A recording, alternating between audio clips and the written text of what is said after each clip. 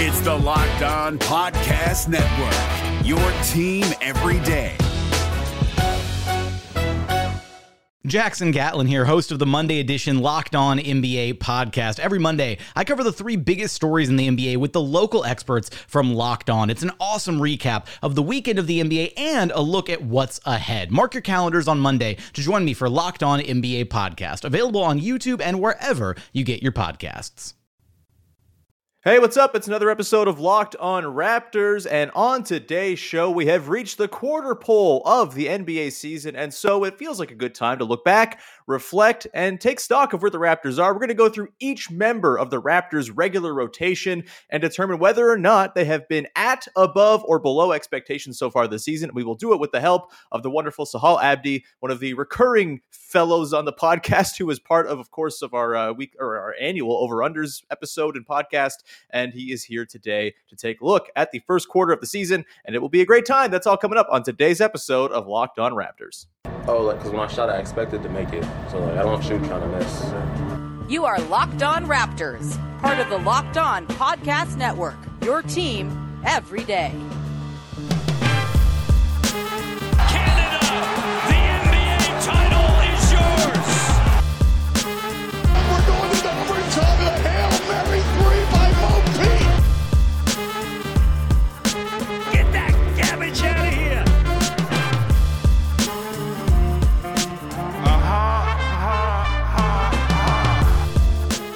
Hey, what's going on? Welcome to episode number 1068 of Locked On Raptors for Tuesday, November the 30th. I'm your host, Sean Woodley of RaptorsHQ.com. You can find me on Twitter as always at WoodleySean. You can find the show at Locked On Raptors, and you can find the podcast free and available on all your favorite podcast platforms, whether it's the regular audio apps or on YouTube. So please subscribe, follow, tell a friend, rate, review, all that good stuff.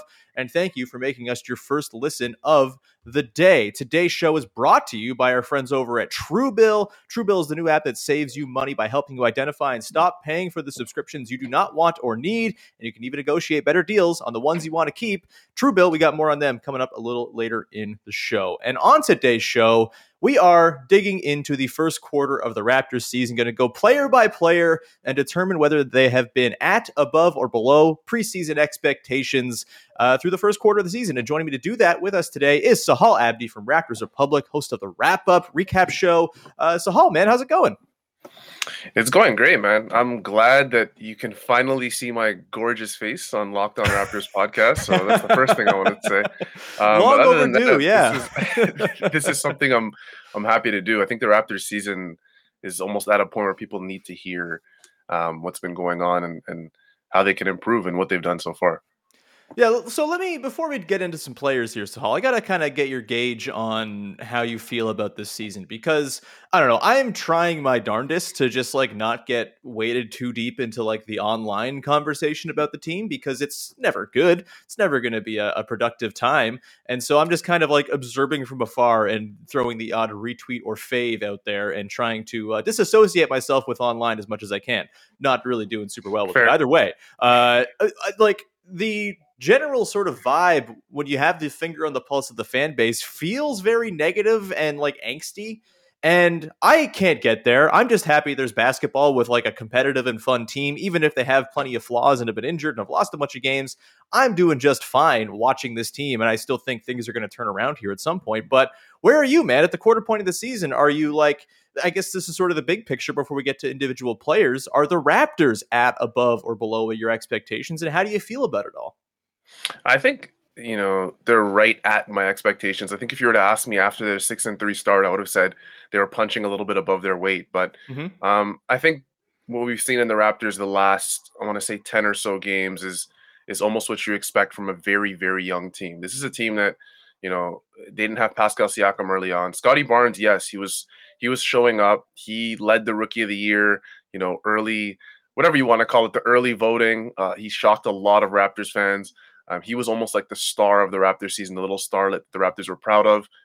And then, as Pascal Siakam came back, and I don't think there's a correlation between these two things, by the way, but I do think as he came back, the Raptors went through a transition period where they were trying to learn how to integrate one of their best players, if not their best player on the team. And that took a little bit of time. But also, I think a lot of people kind of fell into the trap of, oh, Pascal Siakam's back, the Raptors are falling apart, which only means that this can be Pascal Siakam's fault. And I think he's proved that that's probably not the case. So, we've seen the Raptors kind of crash and fall back down to earth a little bit. They have won some tough games this year against teams that they weren't expected to win against, and they've lost games against teams that they were expected to win against, a la the Detroit Pistons. So I think this is what we're going to see from Toronto. They are very competitive. Their starting lineup can probably go against any starting lineup in the league. It's just past that, what are we going to get from the Raptors? And we just don't know yet with such a young, dynamic, but also ripe. Or non-ripe not ripe, bench. extremely green. Not ripe, extremely green bench. So the opposite of ripe, you bite into it and it's like, this is garbage. I will never eat this pear ever again. I'm done with pears for the rest of my life. Screw pears, garbage fruit. But we don't need to linger on that. No. Come on, they're like sad apples. I don't need sad apples in my life. So yeah, I think I'm with you in large part. I think there is. We'll get to it here. I feel like my sort of outlook on the team is going to be very positive when it comes to the best players on the team and extremely negative when it comes to the non-best players on the team. Yet, as it always happens, it's those best players who tend to become like the lightning rods for criticism. I'm just going to read a stat that Josh Lewinberg tweeted out yesterday. Pretty basic bench scoring thing, but the Raptors rank 30th in NBA bench scoring. Their bench has been outscored by opposing reserves in 15 to 21 games this season and by 187 points overall, including 74-28 over the last 2 games.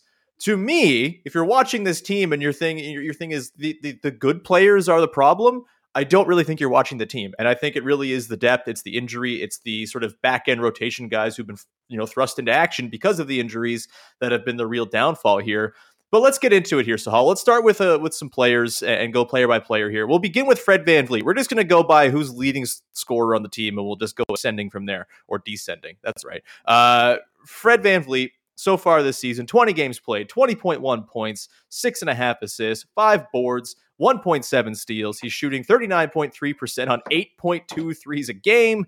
He has an effective field goal percentage of 53.8, best among Raptors regulars, and he has a 57 true shooting percentage, which is quite an uptick from where he was last year, which I think he was around 51, 52 by the season's end with the burden he had and the very not good supporting cast around him. So very promising signs from Fred VanVleet so far. Has he been at, above, or below? This is not where the hands. At, above, or below, as my hand gestures now have matched up to what they're supposed to be. Nice. Your expectations coming into the season for Fred VanVleet? I think for me, definitely above. A lot of that has to do with the expectations that were placed on him prior to the season. Him, if you've ever watched my post-game show on Raptors Republic, Wrap Up Live, I mentioned ad nauseum about, Fred VanVleet stepping into a new role, what I like to call the Kyle Lowry role, where not just, leadership-wise, but I think it's a whole new role on the court where he's expected to take a leap in playmaking. I've seen Fred put an emphasis this year. This is a smaller portion of Kyle Lowry's game, but one that matters, an emphasis on rebounding the basketball defensively. And that obviously he has to do that now that the Raptors don't really have that elite rebounder. If the best rebounder on the court for you or on your team is probably Precious Achiuwa sometimes, you probably don't have an elite rebounder on your team, a guy like Domantas Sabonis, a guy like Joel Embiid, guys that the Raptors have been going against the entire season. So Fred, for me, definitely stepping into a new role and doing well in that role. And then we haven't even talked about all the off the court stuff, how it just seems like he's just fitted to be the leader of this team. Obviously the statistical side of things for Fred can get a little bit better. He's never really been a super efficient guard. He's a guy that obviously at the rim, people want to see a little bit more, but I think that's just going to be Fred's game for the rest of his career. He's a 6-foot guard, if that, a guy who just struggles to finish at the rim, but a guy who's a very good shooter, a guy who can give you 30 on any given night, can really galvanize your team. So with Fred, he is definitely above my expectations. Yeah, totally with me as well. And, I made this point on yesterday's podcast, but he's just gotten like a little bit better at everything. And in some cases, a lot better at some things. I'm just looking right now at his field goal percentage by distance, Sahal. So far this season, inside 3 feet. Let me just let you venture a guess. What do you think Fred VanVleet is shooting inside 3 feet so far this season? That's tough, and you're putting me on the spot, and I'm I am. I'm frightened. I'm frightened to answer only because if I answer too low, people are gonna. You know what? I'm gonna I don't think go. you can, though, because his entire career he's been not very good from there. So you're probably safe if you're going low. I'm gonna go. I don't know, 45%. Oh, yeah, no, you're way off. It's 62.5% at the rim. Wow. He's been insane Okay. at the rim so far. Okay. Not a Nice. terribly high percentage of his field goal attempts. Just 12% of his shots are coming there, the lowest mark of his career. But he's clearly finding avenues to score around there. Obviously, the sample, it's still only 20 games, so it could certainly evolve here. One big game, one game where he goes 1 of 8 at the rim, that could totally change things. But that's been a significant uptick for him this season. He's also shooting 66.7% between 16 feet and the three-point line. His next best career number from that distance was 41.7 as a rookie. He's taking about 10% of his shots from there. So, he's found just new ways to get buckets and move the offense along. And he's doing the sort of intangible stuff, the stuff that doesn't quite show up on the score sheet as well, like the Kyle Lowry stuff. I hate making the constant Kyle Lowry comparison, but it's inevitable at this point. He is playing like Kyle Lowry in a lot of respects. And so, yeah, he's been fantastic. I think well above expectations. He's been the best player on the Raptors so far this season, which I did not necessarily expect coming in. I think Siakam still has the mantle as the most talented player on the team, but Fred has been the best player on the team this season, full stop. And it's not especially close, especially considering he's played 20 games and the other very good players on the team have played 10 and 15.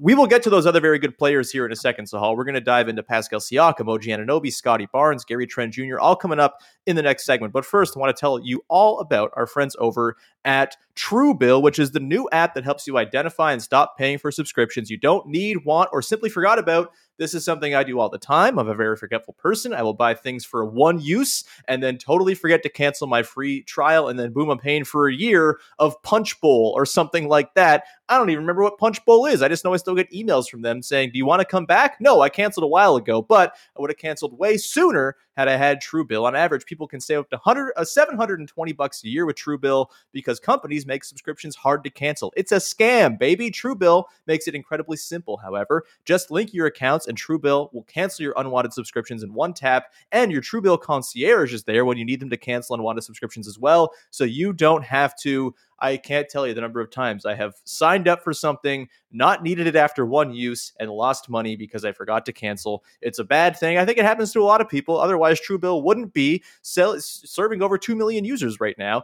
and they've helped save over $100 million. Don't fall for subscription scams. Start canceling today at Truebill.com/LockedOnNBA. Go right now to Truebill.com/LockedOnNBA. It could save you thousands a year. Once again, Truebill.com/LockedOnNBA.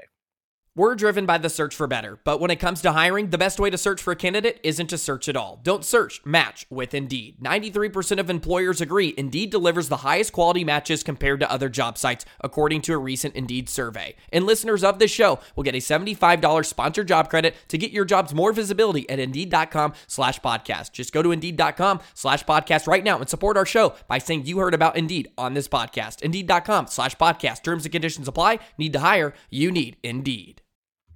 All right, continuing on here with your first listen of the day here on Locked On Raptors. Sahal Abdi, Raptors Republic, here with me. And let's start going through the rest of the roster here, Sahal. We've got, who's up next? OG Anunoby. So far, 15 games played. Haven't seen him in over a week's time now. Almost 2 weeks, I guess, at this point.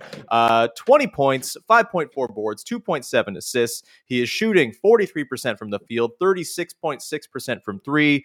Overall, just under 50% or just under 48% from the field. And his true shooting on the season is just 53.4%, which is an uptick after a pretty rough start where he was hovering around 50. OG Anunoby for you, Sahal, at, above, or below your preseason expectations? This one's a little bit tougher, and I know a lot of people would say above immediately, but some people had some very, very high expectations for OG. Borderline all-star. Some people were pegging him as an all-star. He was really going to take that leap, especially with Pascal Siakam out. I think OG's at my expectations. I think it's almost unfair for me to say above because I feel like I'd be short selling him a bit. But he really came into this season immediately and struggled for the first couple games, I believe, and then started picking it up immediately. And we saw that OG where we were like, okay, we might just be able to build a team around this guy. He's never going to be really a Kawhi Leonard, and I know I'm making that. The only reason I'm making that comparison is because Kawhi is really the only true superstar the Raptors have had. I think in their entire franchise history. And this is Terrence Ross erasure, but that's fine. And it's and it's easy. It's also easy for me to say that because it's the obvious comparison. OG's been that 3-and-D guy his entire career. Kawhi was that guy early on in his career, and then took a massive leap into superstardom. So I think he's at my expectations for sure. We're seeing an OG that really improved his shot profile this year. We've seen everything from OG, which I honestly never thought I'd be able to see. I was a massive fan of him when he was at Indiana. I rooted for him to get drafted by Toronto. I thought at 23 he was way too low for Toronto to get.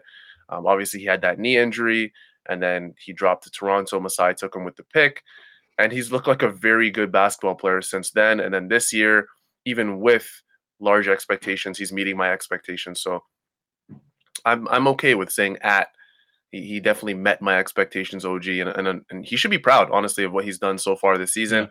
We'll see, though, if he can keep it up, because Pascal Siakam is back, which means a chunk of his usage is going to go out the window. And then obviously Scotty Barnes has been one of, if not the best rookies in the NBA thus far.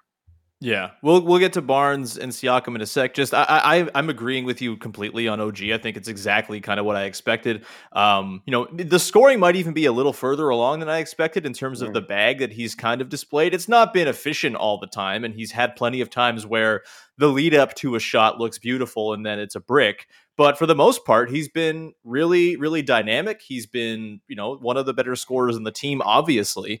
And he's been able to bust out, an array of sort of counters and whatnot that I didn't really expect in year one of him kind of scaling up to this higher usage role after being just like a super efficient, low usage guy for a long time. I think the playmaking is coming along as well. I think he's got good vision. I think it's now a matter of sort of figuring out what defense is trying to do to him and then counter that with playmaking. And that's going to take some time, probably more than a year or two. Like, we're nowhere near the finished product here, but the start here, even with the sort of lower efficiency than you would have expected or would have hoped for, I mean, it's entirely expected to me. Like, he was going to drop down. He wasn't going to be a 60% true shooting guy and a 24% usage. It's just not what's going to happen. But I think the way he has adapted and learned as he's gone along, and kind of found ways to still find his traditional old easy buckets in addition to being this more higher usage guy, I think it's been great, and I have no problems with how OG's performed so far. Very much at expectations, if not just slightly above. Let's move on to Pascal Siakam, shall we? Pascal Siakam, of course, just 10 games played so far this season, 17.7 points, 5.2 boards, 7.2 boards, 3.6 assists. He's shooting 35% from 3 on 3.7 attempts, and he is currently sporting a true shooting of 55%. Which has fallen a little bit. He started off pretty nicely. The last couple of games have not been terribly kind to him in the efficiency department. Obviously, Pascal Siakam, the guy who draws the most criticism and ire from Raptors fans of anybody on the team. It's exhausting. All of that. What were your expectations going in? Has he been at, above, or below so far in his 10 games? It's so tough to say just because it's been only 10 games, but I do believe we are starting to see the ascension of Pascal Siakam. But I think considering what we've seen in 10 games, I genuinely believed we'd see a slower start from so I'm going to say above. A lot of people agree with me because, like you said, he's the easy scapegoat for Raptors fans and honestly, general NBA fans as well. I've seen, Pascal, when he does really well, 10 for 12 shooting versus the Kings, almost unstoppable. Nobody can, he gets a little bit of praise, but I feel like when Pascal shoots under 50%, the tiki torches start coming out and, all of the haters, and you see everything with Pascal. So I feel like he's just the easy scapegoat. You don't really see it as much with Fred VanVleet. Obviously, you're not going to see that with a rookie in Scotty Barnes or really OG Anunoby. One last thing I wanted to mention about OG Anunoby. I know we've moved on, but he's only 24 years old, Sean. He is he's 24 a years child. old. He turned 20 in July. And I'm just starting to see like the true prime seasons. I think you could say the last few years have been true prime seasons of DeMar DeRozan back in San Antonio and then now in Chicago. And he's around his age 30 season. His age 30. So it's shocking to see with OG. But back to Pascal. I think he's definitely above my expectations. I expected honestly Pascal to take maybe 15 or so games of really just struggling, and the Raptors honestly struggling. The Raptors have struggled, but I don't think that's been because of Pascal. I think he's had more good games than bad since, but he's definitely above my expectations. I think if Pascal really just continues what he's been doing thus far, and the Raptors start winning these close games instead of losing them, I really do believe you're going to start seeing Pascal in the, at least a fringe all-star conversation in the East. Yeah, I mean, it might be too late with the 10 games lost for him to really kind of, hammer the sort of like punch at the weight of the all-star level. But I don't think it's out of the question. He's got it in him for sure. And I think I'm with you. I think he's probably right around my expectations through 10 games. But the thing is, I didn't expect him to be back as soon as he came back. So it's kind of already gravy in a lot of ways. Like, I thought it was going to be 15, 18 games before he returned. He returned after 10. And yeah, there have been a couple of stinkers in there for sure. I think the first game against Boston that he played was really rough. Obviously, the Jazz game, maybe the worst game he's played as a Raptor, or at least, since he kind of took over the mantle as the number one scorer on the team. That was an awful game. There's no two ways about it. It was a miserable performance, and you can't have that from your most talented player. But I think the way that he has sort of settled back in, the way he's got the mid-range game cooking a little bit, and the confidence that he's kind of inspired with that mid-range game, and I think just the way he has slowly learned to play with Scotty Barnes, and I think it'll happen when OG's back as well. Like, there's too much passing and ball handling and size for those three not to have some sort of connection together. I think it will come, and I think we've seen it so far with Siakam and Barnes and learning to play with one another. And I think there's been, yeah, I was gonna say his 3-point shot's also back. Like, Sean, if you remember last season, this was the biggest kind of gripe with Pascal's game about how his 3-point shot has completely fallen off. I think he was in the 20s in terms of percentage, and now he's not doing fantastic. I mean, we're never really going to see a season where Pascal's in that 40 to 50% range. That's just not him. No, but if he's right around league average, around that, that's a good point after what we saw last night. But I think if you just get that 35 to 40% mark from Pascal, and this season, I'm pretty sure he's at 35% from what I see right now. And then just before, I think if you look 2 games prior, he was in that 40% range. So I think if he stays around that range and he can keep defenses honest, that's a whole different Pascal. It's a totally different player. Totally. Again, it's all about your expectations with Pascal, and I think we're done with is he going to be a number one option guy? I think that's done. Like, there's no reason to expect that. There's no need to expect that because max players don't necessarily have to be top 10 players in the NBA. There are 50 max players in the NBA. Not all maxes are made the same. His max is lower than most of the max guys anyway. And I also just think, if he's already determined that, we've already determined he's a number 2 on a good team. I think that's very clear. I think paired with the right star, and he can fit with any star, really. He can fit with like a dominant big man. He can fit with a dominant lead guard. He can fit with a dominant wing. He fits with anybody as a number 2. That's a good player to have on your team, regardless of the contract. And I think where the conversation with Siakam goes so wrong is the expectation that because he's a max, therefore he must be a number 1 option. That's just not how it works. It's not a perfect world. Klay Thompson's not a number 1 option. He's a max guy. There's no need to put that undue expectation on Siakam.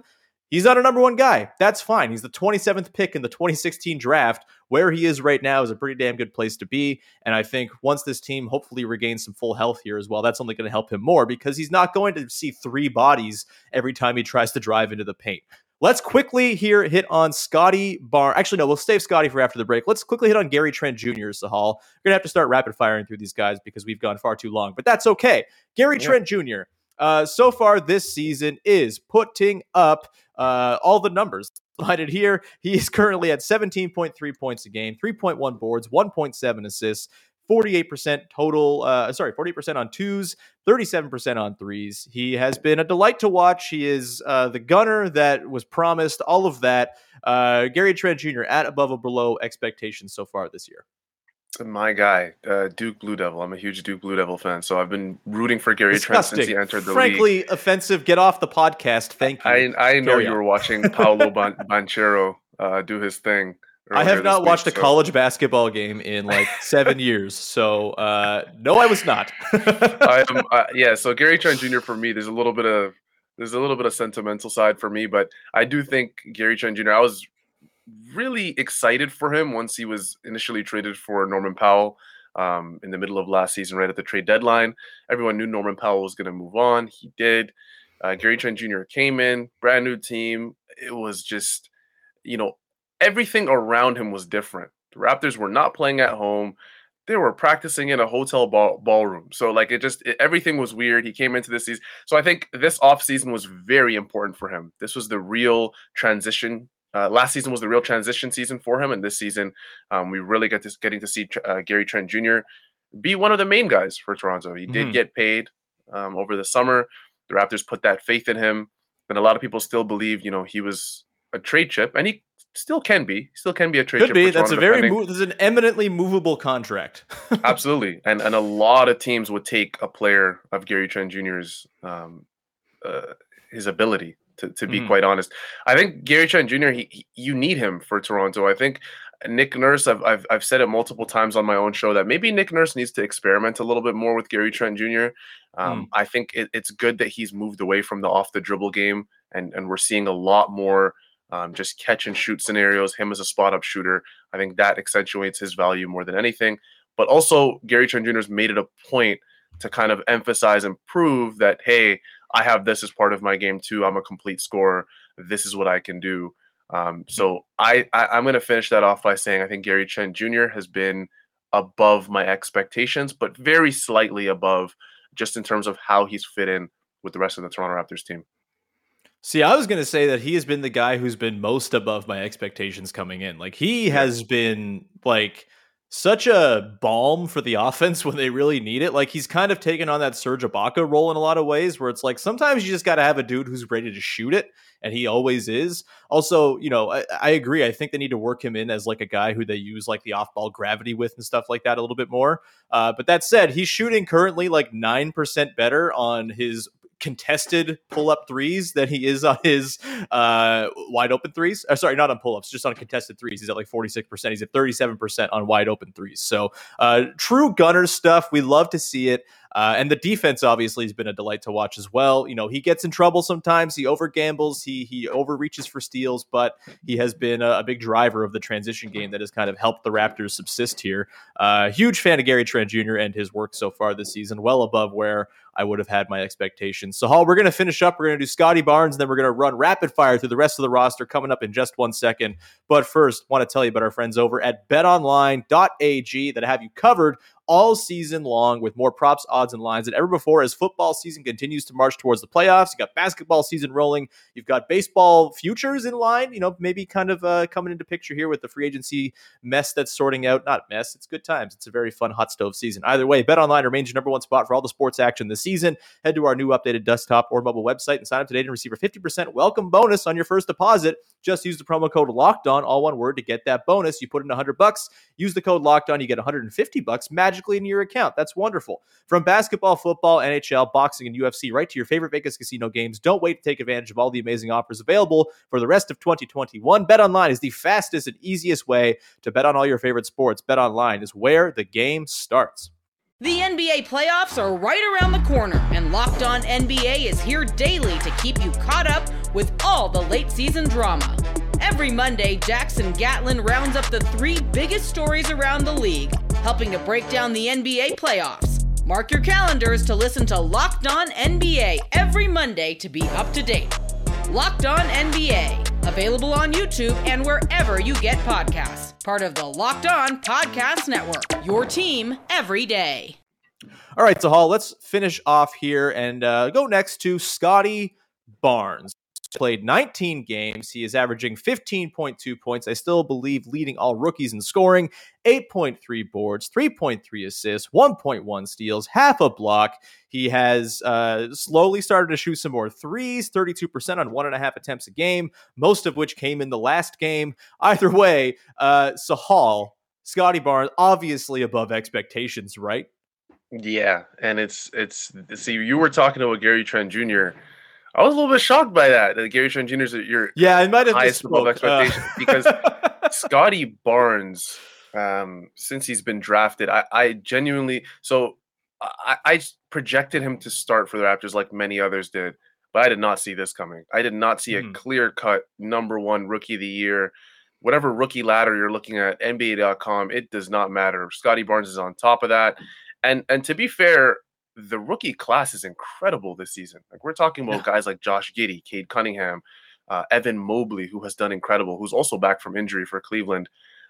This isn't wrapped up in terms of the Rookie of the Year award race by any stretch of the imagination, but I do think that the fact that Scotty Barnes leads such an incredible rookie class says enough on its own. Also, Sean, Scotty looked like the most consistent Raptor until Pascal Siakam got there. And that isn't to obviously say Pascal's ruined his season or anything like that. But I'm shocked that he was the most consistent Raptor. I mean, Fred, a little bit of a slow start. I already mentioned how OG Anunoby started a tiny bit slow to start the year and then kind of went off. But I'm still in complete shock. I wake up and I'm thinking, how did Masai Ujiri do this all over again? How did he do this? And there's a lot of fans, Sean, that wanted Jalen Suggs. There was a ton.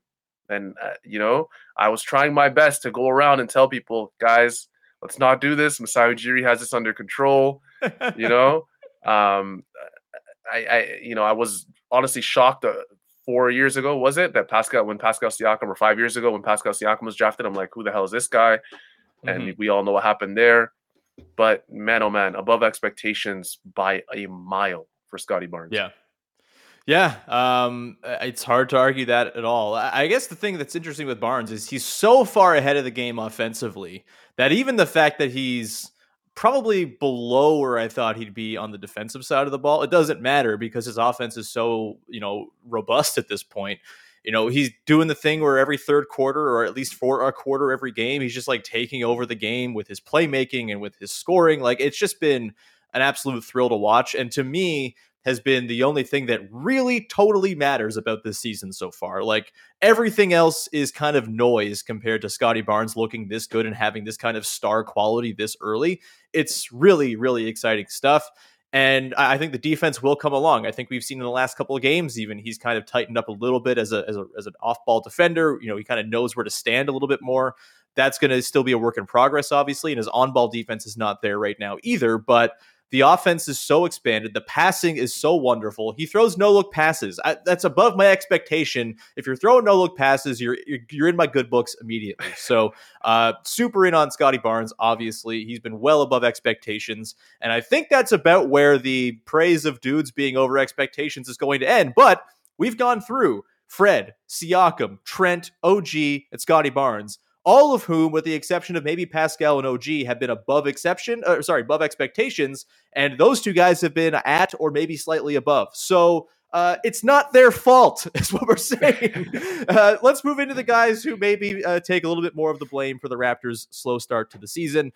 Precious Achiuwa has played 18 games, 14 starts, 8.2 points, 8.1 boards, 1.6 assists. He's shooting 29% on 1.33s a game. Overall, he is shooting 39% as a big man. Not what you want necessarily. His true shooting percentage, 43 on the season. That said, he's got some good quality. His defense has been really good. Louis Zatzman wrote a piece about how good his defense has been yesterday for your very site, Sahal. Yep. We're going to put like 30 seconds on the clock for each of these guys to give our quick take above, at, or below, and then just your quick thoughts. Precious Achiuwa. Below expectations for sure. Precious is very young. He came off a very good summer with the Nigerian Olympic team. So I think he's coming to a brand new team, traded for Kyle Lowry in a package. He was trying his best to prove himself in the first several games of the season. I think now he's almost molding back into his role. Definitely below expectations. The shooting numbers have to get better for Precious. And I think he's going to be a big part of the Raptors' second half of the year, or at least you could say the next 75% of the season. And if he really does well, because the Raptors need a five. The Raptors need a five, a consistent five. And if Kem Birch isn't always going to be there, you need Precious to be there. So below expectations for now, and hopefully that improves for Precious. Yeah, I would say I think his defense is ahead of where I thought it would be. His offense is miles behind where I hoped it would be. He's just got no sort of craft right now. It's just like everything is a nail and he is the hammer. And sometimes you need a Phillips, and he just does not have that in the tool bag right now. And so, yeah, I think below expectation is fair. That said, I don't think I had like crazy sky high expectations, and I don't think it would be a stretch to think that he could turn it around and come in, slightly above, even considering where his defense kind of puts him at with the floor right now. But yeah, the offense is so rough. I don't know how you can put him anywhere but a little bit below where you would have hoped he could be. 43% true shooting, ain't it? Let's go next to who's got on the list here? Svi Mihailuk, 21 games played. 7.2 points, 2.6 boards, 1.1 assists. He's shooting 34% from three on 3.3 attempts, 34.8 that is. Your quick take on Svi, at, above, or below? I'm going to go at. Svi is a guy that I think came into this team very late. He joined this team very late. I tweeted actually a couple weeks before he was signed that maybe the Raptors need to start looking at a two guard, a guy who can play the 2 and 3. Who can stretch it out a little bit more. They didn't really have a perimeter scorer like that. And not to say that Svi was going to come in and light everything up for the Raptors, but he's young and he's done some things in the league where maybe the Raptors feel like they can improve on. Obviously, their player development system goes without saying. It's incredible. It feels like Toronto's just on a different planet altogether when it comes to player development. But Svi's at expectations. I think he is up and down defensively. There are games where he just looks so energetic and so ready to play defense, and he's all over the place. And then there's other games where it's like, where are the rotations? What's going on? And then the same thing offensively. There's some games, 4 for 6, and he's just shooting everything he can and making everything he can. And then there's other games where he just cannot get anything going. So I'm going to say at expectations. I never really expected him to come to the Raptors and light things up off the bench. Yeah, I think that's maybe where I erred here, because I think I did expect a little bit more after seeing him in the preseason, and just the inconsistency from he's 35% from three, which is fine-ish. Like, it's not what you want from a specialized shooter, but he has been a guy that I've constantly wanted on the floor in big moments just because of the space he kind of brings. We've seen really, successful looks where the Raptors have, gone with, Fred and a big, and then just, Svi, Yuta, OG, whatever, a bunch of shooters in between, or a small ball look with a bunch of shooters. And those have been pretty effective. And I think like a Svi Yuta combo on the bench going forward, now that Yuta's back, is going to be a pretty good combo. I feel like I've been left a little bit wanting when it comes to the shot making. It doesn't feel like the shot making is there when you really need it. It kind of feels like it's in garbage time or in moments where it doesn't quite swing the game as much as you'd like. And so that's where I'm a little bit, cool on Svi so far, even though I do find myself wanting him to play all the time, because I think his shooting is very valuable to what they have, even if he's not a dead-eye shooter that maybe he was branded as, and probably unfairly, because he's just a 36% shooter for his career. At like 9 teams. So maybe there's something there too. Let's go. We got a few more guys here to hit on. We're not going to hit on everybody just because no one's played. A lot of guys haven't played enough games. We've got a few guys left. Kem Birch, 15 games for him, 3 starts, 6.9 points, 5.7 boards, 1.3 assists. He is shooting 54% on twos. He's only taken, I think, 1 or 2 threes on the season, hasn't hit them. Where's Kem Birch for you, at, above, or below? I'm going to go at. I think the Raptors got him at a very good number in the offseason. I was kind of worried that the Raptors were not going to get that done in terms of bringing Kem Birch back because the way the rest of their roster was, structured, I just thought that you don't necessarily need an elite 5 for Toronto to really do what they want to do, just in terms of how Nick Nurse's system's employed. But Kem Birch came back. I believe it was on $7 million a year, if I'm not mistaken, and he's done what you expect him to do. He's a starter. I think he's just about an average starter in the league in terms of the 5 position, maybe a little bit below average, but I think the Raptors can get away with that because they boast so much talent on the rest of their starting lineup. But I think Kem Birch, it's so tough, man. He's been injured so much of this season. I feel like the games he does play, you're almost excited to watch because you feel like the Raptors finally have a pick and roll threat. And then obviously we mentioned the struggles with Precious Achiuwa. So that accentuates what you need from Kem Birch even more on the games he's missed. So I'm going to say at expectations, considering everything. I'm going to go slightly below for Kem just because I think a good chunk of his games have been hampered by A, his return from COVID, B, his return for this knee swelling thing that seems to, like, when he comes back, it takes him a couple games to kind of round into form. So I'll just say, slightly below with a lot of potential to be above. Also, I expected, I don't know what I expected in terms of 3-point shooting. I expected more than what we've seen, considering the way they were kind of testing him out last season. And maybe that just sort of speaks to the garbage timiness of the back part of last season where nothing really mattered and you couldn't take anything from it. But I do think there's a little bit more there in terms of like corner 3-point shooting. I keep using Daniel Tice as my comparison for Kem Birch as to like what I would love him to be is like Celtics Daniel Tice, where if he's hitting 1 or 2 threes a game, it can completely change things for you. It clears the lane out a little bit for Pascal and for OG and other drivers, allows Scotty Barnes to work in the dunker spot. I just think like the complexion of the Raptors lineups would look a lot better if he could space it just a tiny little bit. Maybe that's unfair, but I thought there were enough signs last season that he could be a super low usage corner shooter on, a steady diet of open looks and be reasonable, league average or so. So I think I'm a little bit disappointed on that end. But again, he's been kind of stop and start with the knee stuff and everything like that. A couple more guys to hit on here. Apologies for going long. We are going to go to Chris Boucher. This is low, right? Yeah. Yeah, I just hope he doesn't search up his name after this. Chris, yeah, I'm going to go below expectations. Very simple. I'm not going to go too crazy on what we've seen from Chris Boucher thus far. You look at the Raptors bench prior to this year, and no matter how much optimism you had for this Raptors season, the bench was always the weak point. And you really, truly believe that Chris Boucher was going to be the strong point of this bench, and he just hasn't been that at all. We've yet to see a Chris Boucher true breakout game like we saw last season. He's not shooting the ball well. I feel like he's in his own head. It's not necessarily a talent thing with Chris Boucher. I feel like he's definitely an NBA player. He's definitely an NBA rotation player. But I just feel like he's in his own head. He just cannot get anything going. His inconsistency is beaming at this point. And he honestly, Sean, looks like one of the Raptors' true trade chips that they have available for them at the NBA trade deadline. So we'll see. Yeah, he's not going to land much, but he certainly, I think, is on that radar right now. And yeah, I mean, look, we don't got to sort of kick a guy while he's down, but it's been really rough for Boucher. The 3-point shooting drop off from last season. I think everyone agreed last season was like kind of unseasonably warm for Chris Boucher from 3. It's been a complete reversion back this year. And look, I've never been terribly high on Boucher as like a guy who can drive winning. I've always enjoyed him as like a guy who can make the regular season more fun. That hasn't been the case this season. So even as someone with like lowered expectations coming in, I think it's been well below what you would have hoped from Chris Boucher. And honestly, his lack of bench punch has been a big detriment to the team. 2 more guys to hit on quickly here. Delano Banton has 21 games out of the Raptors played 21. He's played all 21 games. Only him and Svi have played all 21 games, which makes me sad. 4.7 points, 1.7 boards. 2.1 boards, 1.4 assists. Quickly on Banton, pretty clearly above, right?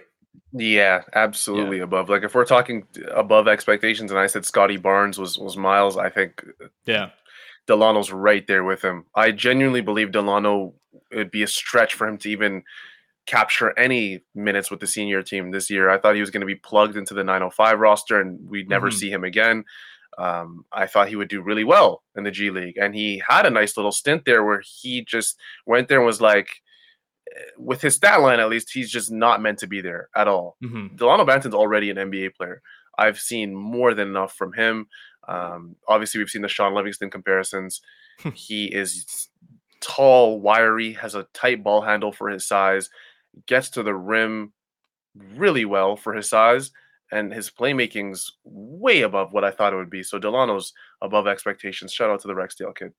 Yeah, love Delano. He's an absolute delight. That said, I do think there's a potential that maybe the 905 destiny does come true here now that Utah's back. Yeah. We've seen him seen his minutes drop a little bit here recently. I don't know if it's entirely warranted, but that might be just because they have a lot of guys who are probably worthy of minutes here. He might be one of the casualties. And I don't think that's the worst thing in the world if he goes to the 905 and does what he did in this one 905 game for an extended stretch where he is the lead guy and puts up 37 and 9 every night. That sounds pretty all right to me as a developmental tool. Lastly, Malachi Flynn, 23 games played. He's played 15 games, that is, of the Raptors 21, 2.5 points a game, 1.3 boards. This is a tough one because he hasn't played, I think, as much as people would hope. But where has he been at relative to your expectations? At, above, or below? Malachi has been below. Mm-hmm. It's tough because he hasn't played as much, just like you said. Mm-hmm. But you have to take that into consideration when you evaluate his season. The fact there's that a reason he hasn't earned the minutes, clearly. Yeah, the fact that Delano Banton can come in and just take all of his minutes. And Malachi at this point, yes, Delano's minutes have dropped down a little bit with Utah returning, and they're trying to give Malachi some run. They're trying to get something going with Malachi, but I think we still have yet to really see the breakout. Last season looked incredible, and again, I don't know if it's because the Raptors just looked bad altogether last year, and maybe Malachi was just showing out.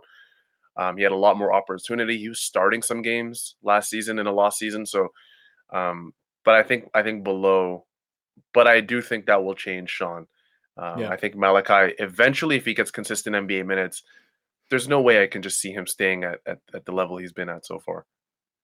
Yeah, I mean, he's shown flashes the last 6 or 7 times he's been put into a game. He's done positive things. The scoring is not quite there, and I do think that's how he's going to have to live. And, if the shot making doesn't come around, could be tricky, but I think there's enough there in terms of the way he drives play when he's on the floor, the way he gets the pace going, the way he's been kind of tenacious on defense, ripping balls away from rebounders when they're unsuspecting. I think it's 4 or 5 games in a row now he's done that. So that's nice. But yeah, it's below, I think, where you would hope that the second-year guard would be. And with that, Sahal, we have reached the end of this podcast. Thank you so much for being here, man. It was an absolute treat to talk to you and run through the Raptors roster. Where can people check out all your wonderful work?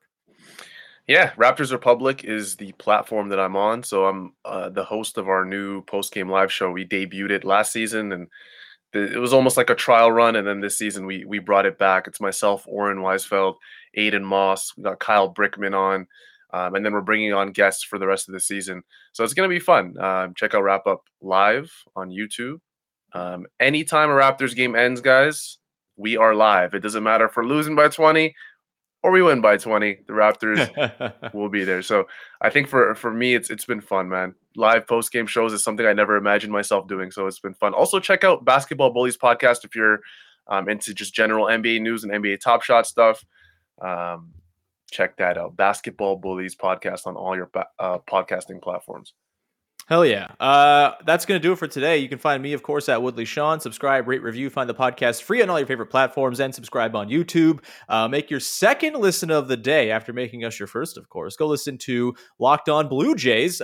Changing it up. Usually I go promote Locked On Fantasy Basketball, but the Blue Jays are doing stuff, baby. And Lucas Weiss, Jen Smith have you covered over there on Locked On Blue Jays. Wonderful, wonderful stuff. They had Keith Law on last week. Lots of great guests if you are a baseball head like yours truly. And with that, we will talk to you again tomorrow, breaking down Raptors Grizzlies on the podcast. We'll talk to you then. Bye-bye.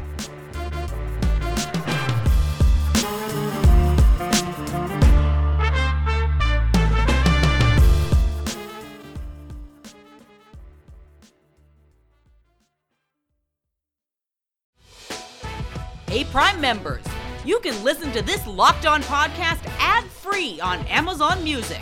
Download the Amazon Music app today.